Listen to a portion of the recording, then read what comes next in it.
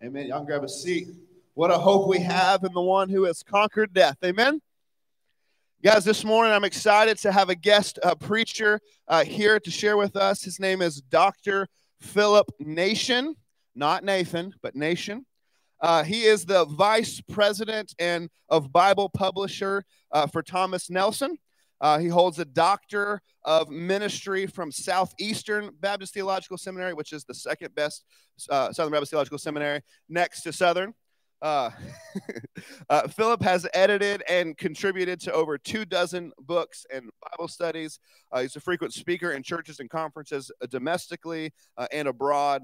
He has served as a pastor, as a minister of education, a church planter. He previously worked for Lifeway Christian Resources and the Baptist World Alliance. He has taught in universities and seminaries, including Houston Baptist University, Kiev University Theological Seminary, and Union University. Philip's wife is named Angie. She's here with us as well. They were married in 1994. They have two sons, Andrew and Chris, in Florida and in Texas, grown sons. And so that is Philip.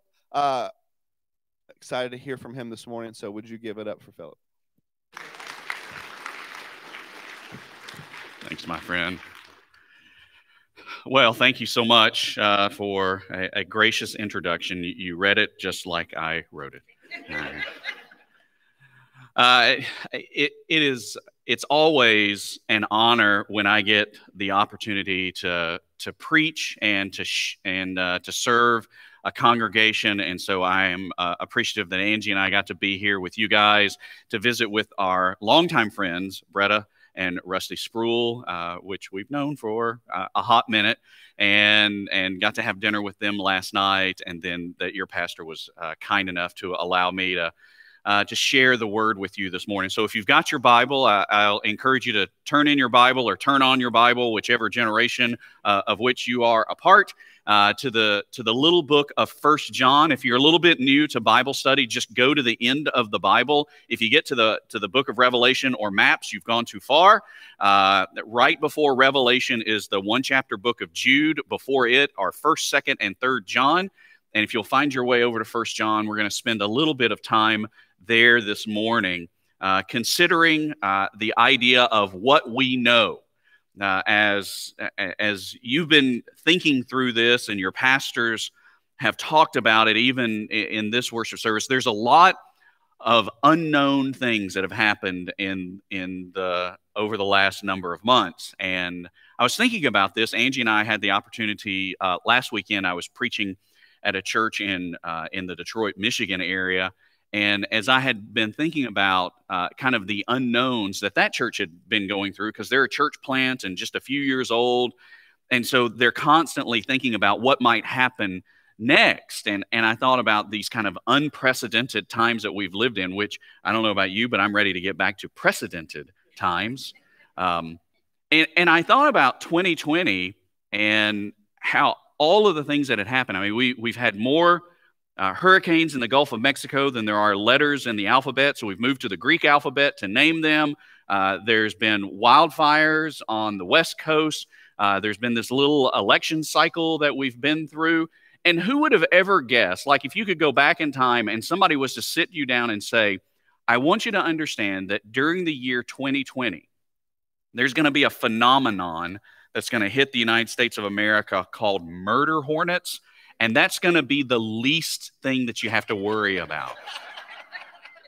I mean, it's been a little crazy.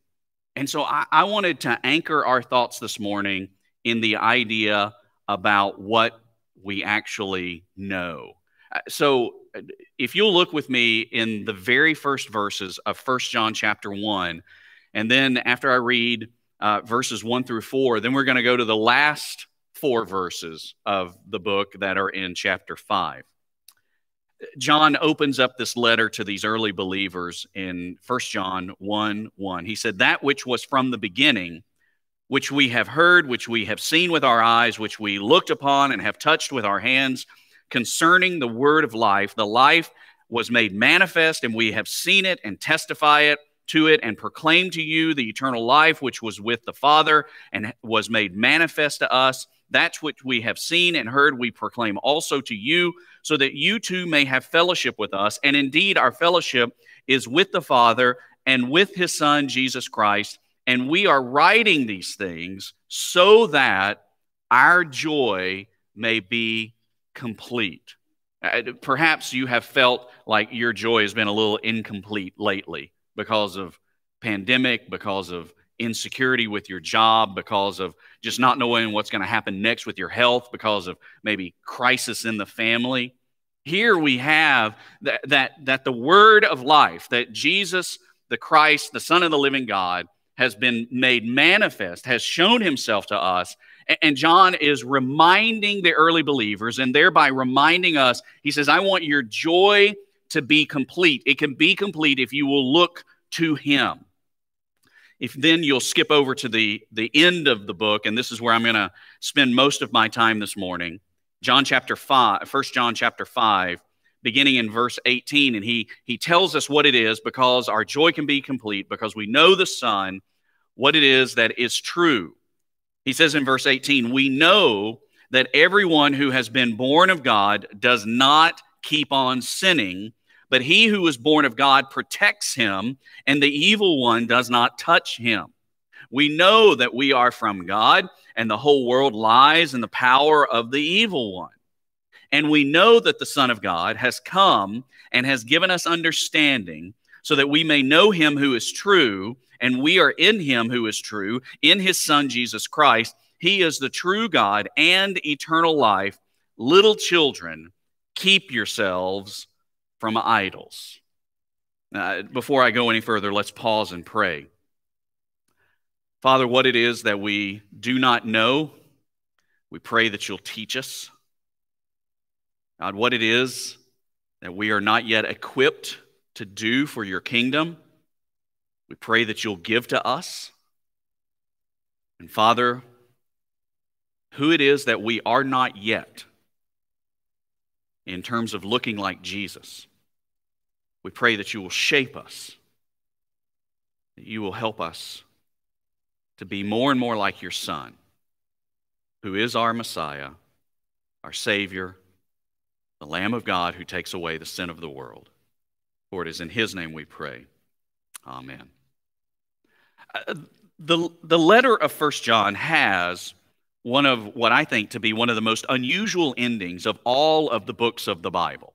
There are some places where a book of the Bible will land in a place that you see coming. You know exactly how it's going to happen. Many of the letters that are from the Apostle Paul, they end with a doxology of sorts, or a sign-off where he's saying, and tell this person I said hello, and tell that person to try to behave better, and don't forget that God can do exceedingly abundantly more than we can ask or think or imagine. I mean, he ends oftentimes with those kind of doxological statements. But here, John, a man who had walked with Jesus, ends his first letter in this kind of almost blunt, forced trauma kind of way, where he says, oh, and by the way, kids, little children is how he refers to the church. He says, and keep yourselves from idols. You know, after 5 chapters of re-examining the idea of the beauty of Christ, and he's actually writing into an environment and into a culture of believers where there were some heretics that had already begun to sprung up, some people who had false teachings that they were spreading around about having to have a special amount of knowledge. If you wanted to be a real Christian, or you wanted to be a really deep Christian, you had to have this special little bit of knowledge that they had, and they would pass along to you. And but you had to be in the club and know the secret handshake in order to get it. And so John is reminding all of the believers, no, we all have access to the fullness of who Christ is. And so he says, and by the way, keep yourself away from idols. I don't think that it's just a thrown-in idea, or just kind of a throwaway idea. I think it's a final shot across the bow, as it were, to teach us that we are not the people who are sitting in a losing position when it comes to a life of faith. That yes, that the external of our life is difficult, that there are forces around us that are going to squeeze us in, but that we can sing the songs like Paul did even when you're in prison, that you can be reminded that even though that we are oppressed or we are persecuted or that there is pressure because of just the harshness and the hardness of life, that we can still keep ourselves pure and unstained and undefiled, completely, solely, utterly given over to Christ. And so John ends this letter to the early church by reminding them of three things that we all know, and then this warning of keeping ourselves away from idols. I think that they are related. The first thing that he reminds us is that we know we are protected. There in verse 18, he says, "We know that everyone who has been born of God does not keep on sinning, but he who is born of God protects him, and the evil one does not touch him." You and I have been given a new life. We have been born of God. And we, the gathered people of God who we get together on Sunday mornings and we sing these songs and we pray these prayers and we go to Bible study together and we give our OCC boxes and we serve our community together and we're in this thing, to the end with one another. This is rudimentary. It is elementary. It is almost, it feels like a little bit of a pedestrian statement to say, and don't forget that you have a new life in Christ. But you and I, we all know that there are many days that pass through this life where we pray for, our grandma who's sick, or we pray for our company to not lay us off, or we pray for success in a particular ministry endeavor. And we pray for the litany of needs, and we even pause to give thanks to God that there's food on the table and that there is still a paycheck coming in and that he protected us from, catastrophe in that one instance. But there needs to be this daily reminder in our lives, but I am new. I have been given a new life. I have inherited a salvation that I did not pay for. I have inherited a redemption which was nothing of anything that I did, and that I am utterly protected. And he is dealing with this idea that there will not, in the life of a new believer, a new person, somebody who has been transformed, that there would be flagrant and continuous sin. He's saying this is not how we... And for those of you who just heard a noise, that's the Holy Spirit speaking to you. He's telling, you didn't get your OCC box in on time. All right, we're all okay. Everybody okay? Okay. He's asking that we as believers would test our convictions. Do I really trust that God has protected me? And when he says that the one who is born of God has been protected, it is a fortress-like language. That there's the old hymn, "A mighty fortress is our God, a bulwark ever prevailing." It is. We don't have just like the person who is part-time, barely got his eye on the ball, watching out over us, but rather it is the King of creation. It is the one who resides in glorious splendor and power that has transformed you and is protecting you. And when we give ourselves over to the idols of this world, to flagrant and continuous sin, we need to be reminded that we have a God who is eternal and who is wonderful and who is beautiful that needs to keep all of our raptured attention. In the Gospel of John, in chapter 17, it records the longest of all the prayers that we have recorded from Jesus in the Bible, often referred to as the high priestly prayer, John chapter 17. The whole thing is a prayer from Jesus. And at the very beginning of the prayer, Jesus prays, "Father, the hour has come. Glorify your Son, that the Son may glorify you, since you have given him authority over all flesh to give eternal life to all whom you have given him." Jesus is not, just a stray and a straggler who may or may not help you out, but he is the one who has been given all authority over all flesh. And the conviction that you feel in your life when there is sin, even when there is persistent sin, is from the presence of Christ. It is the Holy Spirit. It is the Trinitarian form of God, of Father, Son, and Holy Spirit, working in you, drawing you unto himself.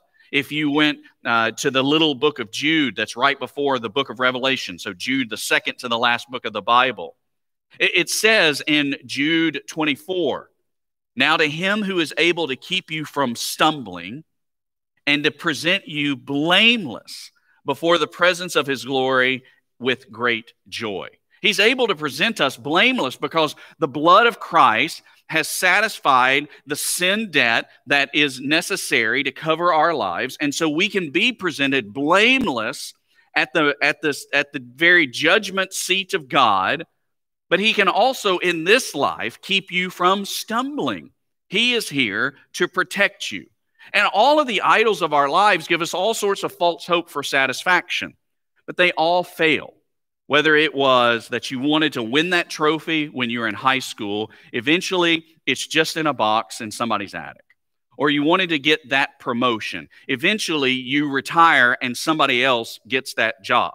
Or you wanted your 401k to get up to that level. And eventually the stock market does what the stock market does, and it's no longer at that level. Or you wanted your person to win, or you wanted the other person to lose, or you wanted to get ahead, or you wanted to be unseen and unnoticed and just be somebody in the background, or you wanted to be seen and noticed by everybody. All of these idols that are born out of our flesh and born out of our ego, ultimately they are dissatisfactory.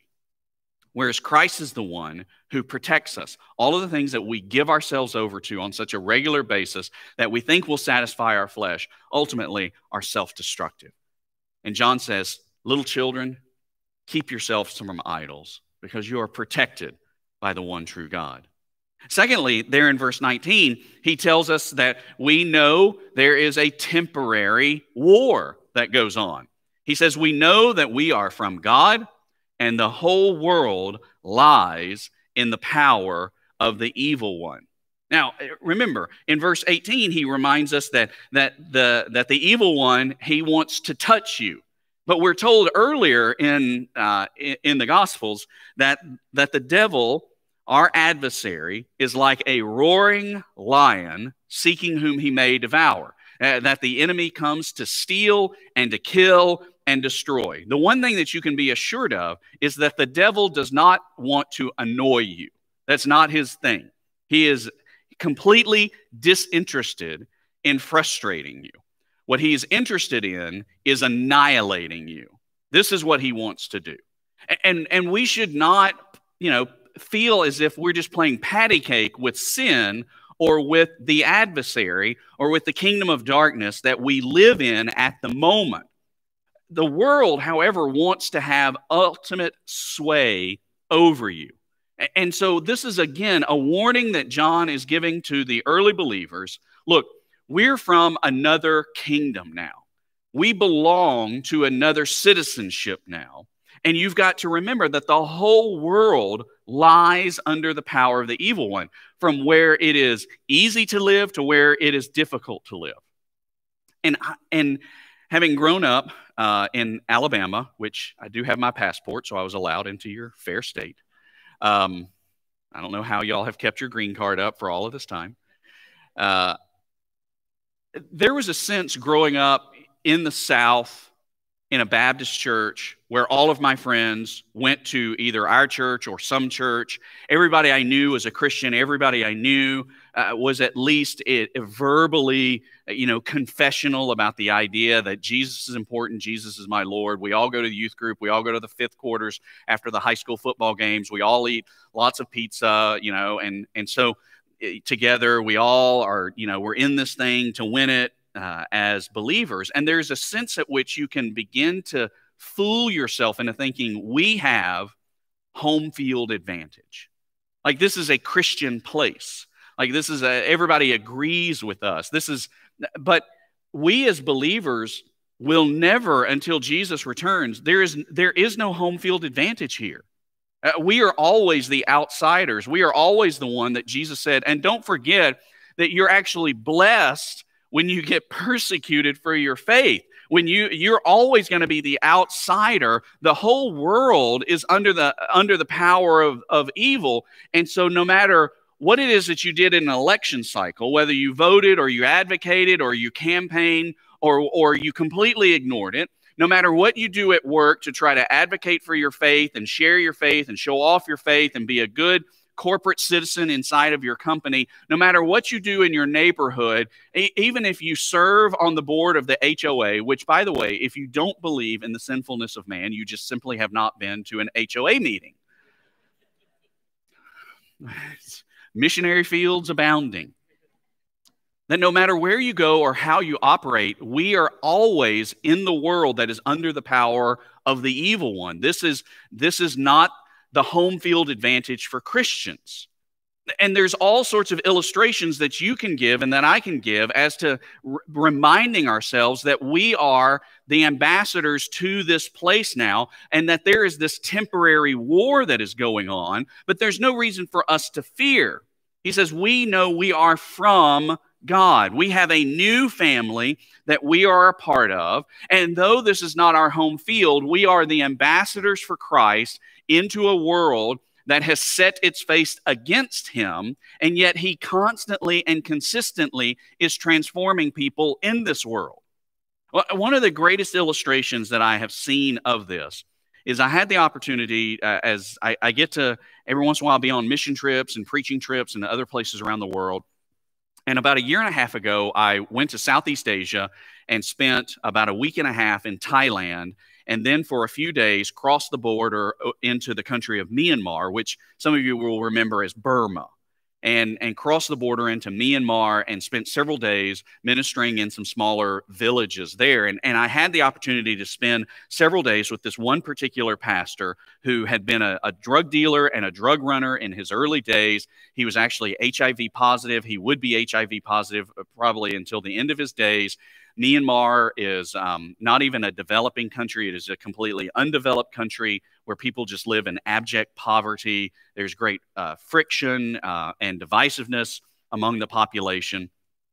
Dozens of languages are spoken in the country, and it's just a very difficult place to live. And this one particular pastor, he just lives on the power of prayer because he never knows if he's going to get his meds or not. And he's got this very faithful, small congregation that I spent a few days with, just preaching and teaching and ministering alongside of them. And so here's this pastor who is HIV positive, and he's going to be perennially sick for the rest of his life. He has this congregation that is just utterly and totally committed to Christ in a country where Christians make up less than 1% of the population. In fact, they make up less than half a percentage point of the overall population of Myanmar. And so I spent this whole Sunday with them and just preaching all day long. And on Monday morning, they said, we're gonna load up in the church van, which they had. I mean, church van was a very loose use of the phrase church van. We're gonna load up in this vehicle, and we're gonna go to the mountain village where we want you to share the gospel. Great, that's what I'm here for.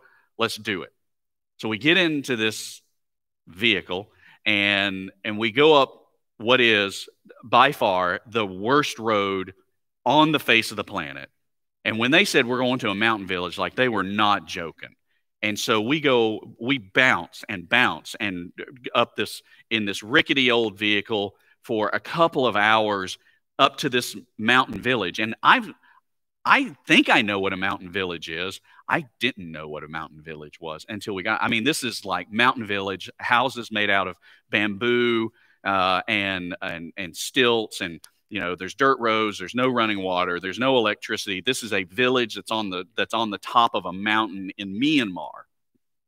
And so we just go from home to home sharing the gospel, because this pastor believes that these people need to hear the gospel because they're under the sway of the evil one. And he is actually the first person, as far as he knows, in the history of the world that has ever carried the gospel to this village. These people had never heard the gospel before. There's about 250 people that live in this village.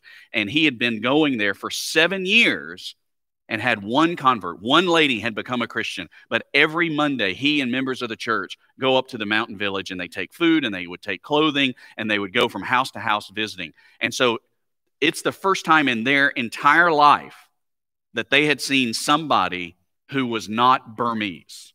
And I do not look Burmese. And so all of the kids are following me around, and we're going from house to house, and we're sharing the gospel, and I'm sharing the gospel. he's translating it into Burmese, and then somebody in the village is translating it from Burmese into their local village dialect. So it's going through true translators. And the guy who's translating it into the local dialect is not a Christian. So that was great. He had to keep preaching the gospel every time I would go to somebody's house. He would have to tell the gospel again. So I'm like, if this guy doesn't get saved, I don't know who's going to. And so we've been to all of the houses, and he said, well, now we're going to go to the house of the most powerful person in the village. And I said, oh, so like the chief. And he said, no, we were just in the chief's house. And I thought, well, who is more powerful than the chief? And he says, we're going to the home of the witch. And I was like, well, maybe you're going to the home of the witch. But I've seen movies. And so we walk up the hill, and there on stilts is this one lone house. And so at that point, I am singing every worship song I know, and I'm putting on the armor of God and, you know, everything that I could remember to do and praying for clarity of thought. And we walk into this house of the Burmese witch of the mountain village. And I mean, already on the strip, like I've seen people that they've got pet monkeys in their house, and you know, and we've been fed all sorts of food that I have no idea where it came from. And I'm just praying the missionary prayer, God, I'll get it down, but you keep it down. And we go into this room, and there is this tiny woman who has been around since Moby Dick was a minnow and crouched in the corner of this room. And there's animal skulls all around posted in the room. And I mean, you could immediately, I mean, it was a palpable, like, okay, we have now entered the presence of evil. And so somebody asks her, what are all the skulls for? And she replies, these are the sacrifices that I make once a month to keep the evil spirits that are in the mountains from attacking the village. And so they're doing blood sacrifices every single month. And so the pastor looks at me and, like, just completely nonchalantly, he says, will you preach now? Sure. And so again, I start sharing the gospel with him, who shares it with the member of the village, which happened to be the witch's grandson, who doesn't know Jesus yet, but I'm sure hoping he does by now. And he's sharing it with her.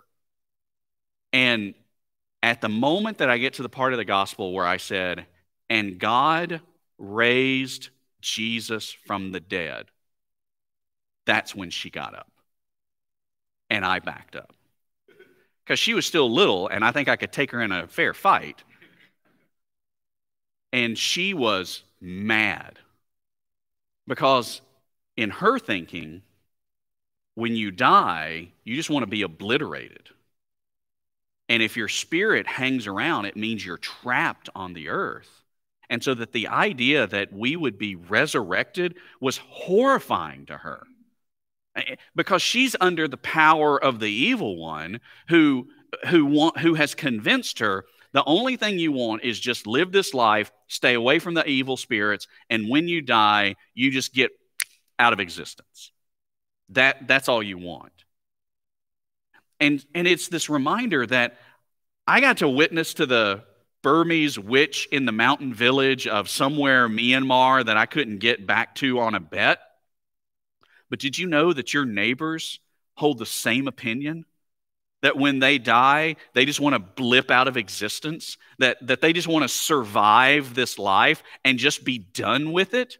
That the fastest growing religious group in the United States of America, it's not witches, and it's not Muslims, and it's not Buddhists, and very sadly, it's not Christians. The fastest religious group growing in the United States of America is referred to by sociologists as the nuns. And it's not the little ladies that wear the black robes. It's NONES, the people who have no religious affiliation whatsoever. That's the fastest growing religious group in America. They just don't believe in anything.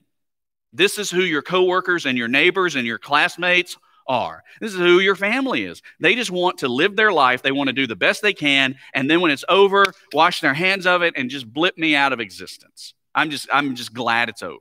I had fun while I was there, but now it's over. And this is the great lie, and this is the great idol that many people are bowing down to. And he tells the early believers, we know that we are from God. We have been inherited into his kingdom, and we are ambassadors now, that there is something beyond this life, and that the whole world lying under the power of the evil one has been misled, and they have been led astray, and they have been deceived into thinking that there's no hope whatsoever. And you and I are from our ambassadors of a kingdom that is nothing but hope and joy and peace, and restoration. See, I know, because John tells us, because the Word of God has commanded us to understand, we know that we are protected, that we have this new life, that we are born of God. I know, though, that we are in a temporary war where the idols that lead you to just despair and despondency, but that ultimately that we win this war because Christ wins. And he says also, though, thirdly, that I know that I have a restored friendship with God. And this is what so many people don't believe can be possible. He says, and we know, there in verse 20, that the Son of God has come and has given us understanding so that we may know him who is true, and we are in him who is true, in his Son Jesus Christ. He is the true God and eternal life. This is unbelievable. This is beyond all we can imagine and all we can think, that we can know the one true God. I mean, it is somewhere within the realm of possibility of human logic that God would not just blip us all out of existence, that he would not just, like Greek mythology, Zeus, thunderbolt us at any given moment because we were naughty. It is somewhere within the realm of human logical possibilities that God, whatever he is or whoever he is or wherever he is, would maybe possibly want us after this life is over. And yet here is John, who walked with Jesus, saying, and we know that the Son of God has come, and we know that he has given us understanding, so that, and whenever you see the phrase so that in the Bible, just clue in, because everything he said, this is what's going to happen because of it, that the Son has come so that we may know him. I would point your attention back to John chapter 17 for just one more brief moment. In this prayer that Jesus offers before he is arrested, he, in John chapter 17, defines eternal life. You and I often define eternal life as living forever in a beautiful city that has streets that are paved with gold and walls that are made with precious jewels, and there's no need of a star in the sky that we would call the sun, because the very glory of God illuminates the place, and there's no more crying, there's no more pain, there's no more tears, and we just get to be happy forever. That is oftentimes how we think about eternal life, that it is just a perpetual state of being happy. And yet Jesus, in his prayer in John chapter 17, verse 3, actually defines eternal life for us, where he says to the Father, and this is eternal life, that they may know you, the only true God, and Jesus Christ, whom you have sent. Why does John warn us off as little children from following idols? Because every idol in the ancient world and then the idols in the modern world promise you something for this life.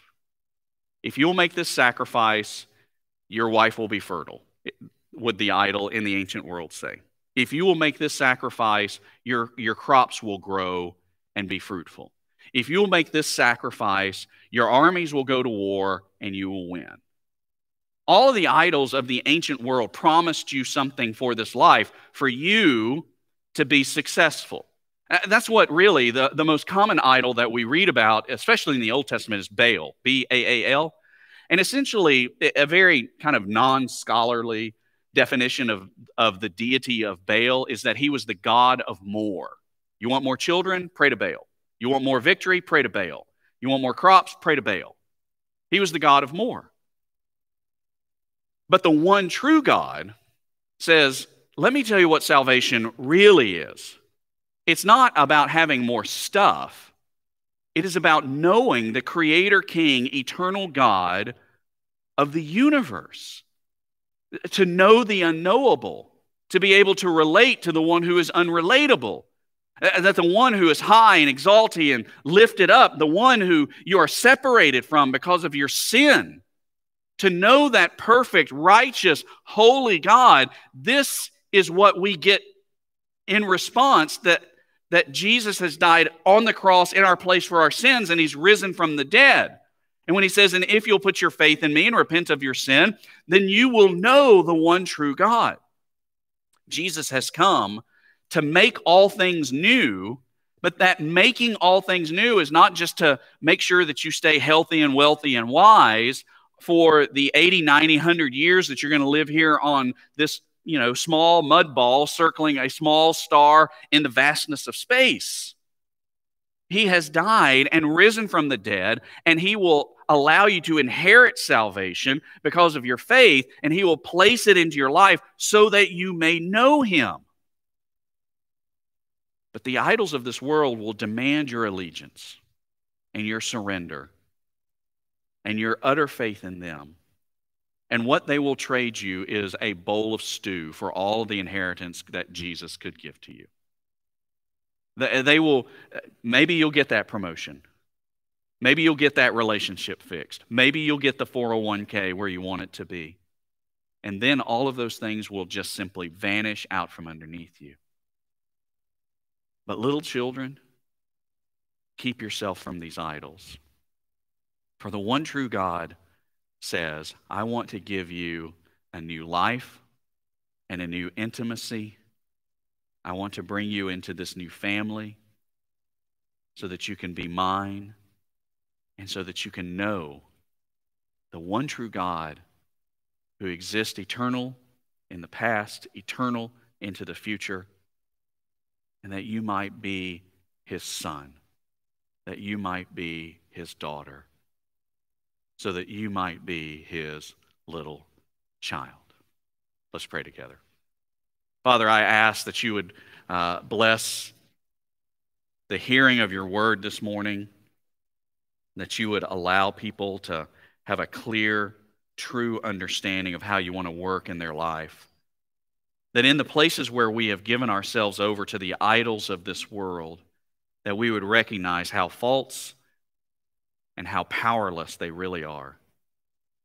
And Lord, help us to look to Jesus, the author and the finisher of our faith, the one who is the Alpha and the Omega, the beginning and the end, the one who lived a perfect life and died a sacrificial death, was risen victoriously from the grave. Lord, that you would give to us a sense of how you want to work in us and know the longing that you have for us to be your children, fully given over to you. So, Father, for men and women, for teenagers that need to make a step of faith, confess sin, seek your counsel and your guidance in their life, I pray that you would just simply allow us the moment of boldness and courage to call upon your name. And we know that this is what you can do in us because it's what you've been doing for so long and many others. So we praise you that you are the one who is life. For it's in the name of Christ we pray. Amen. Let me invite you to stand along with me as the worship team's going to lead us in one last song. But maybe there's some need in your life that you would want a pastor or a church leader to pray with you. The pastor is here, and they would love to pray with you about whatever it is that's going on in your life, whether it's a big decision or a small decision, whether it's something that everybody knows about or it's something that nobody knows about. Maybe you have played really good at being a church member, but you've not actually ever become a Christian. This morning you want to surrender your life to Christ, or maybe you are a believer and you want to talk about what it would look like to join and be a member of the church. Whatever it is that's going on in your life, personal or private, they're not going to display it for all the world to see, but they'll just be happy to pray with you and point you to Jesus. So let me encourage you that as we sing, you come forward and find a friend to pray with.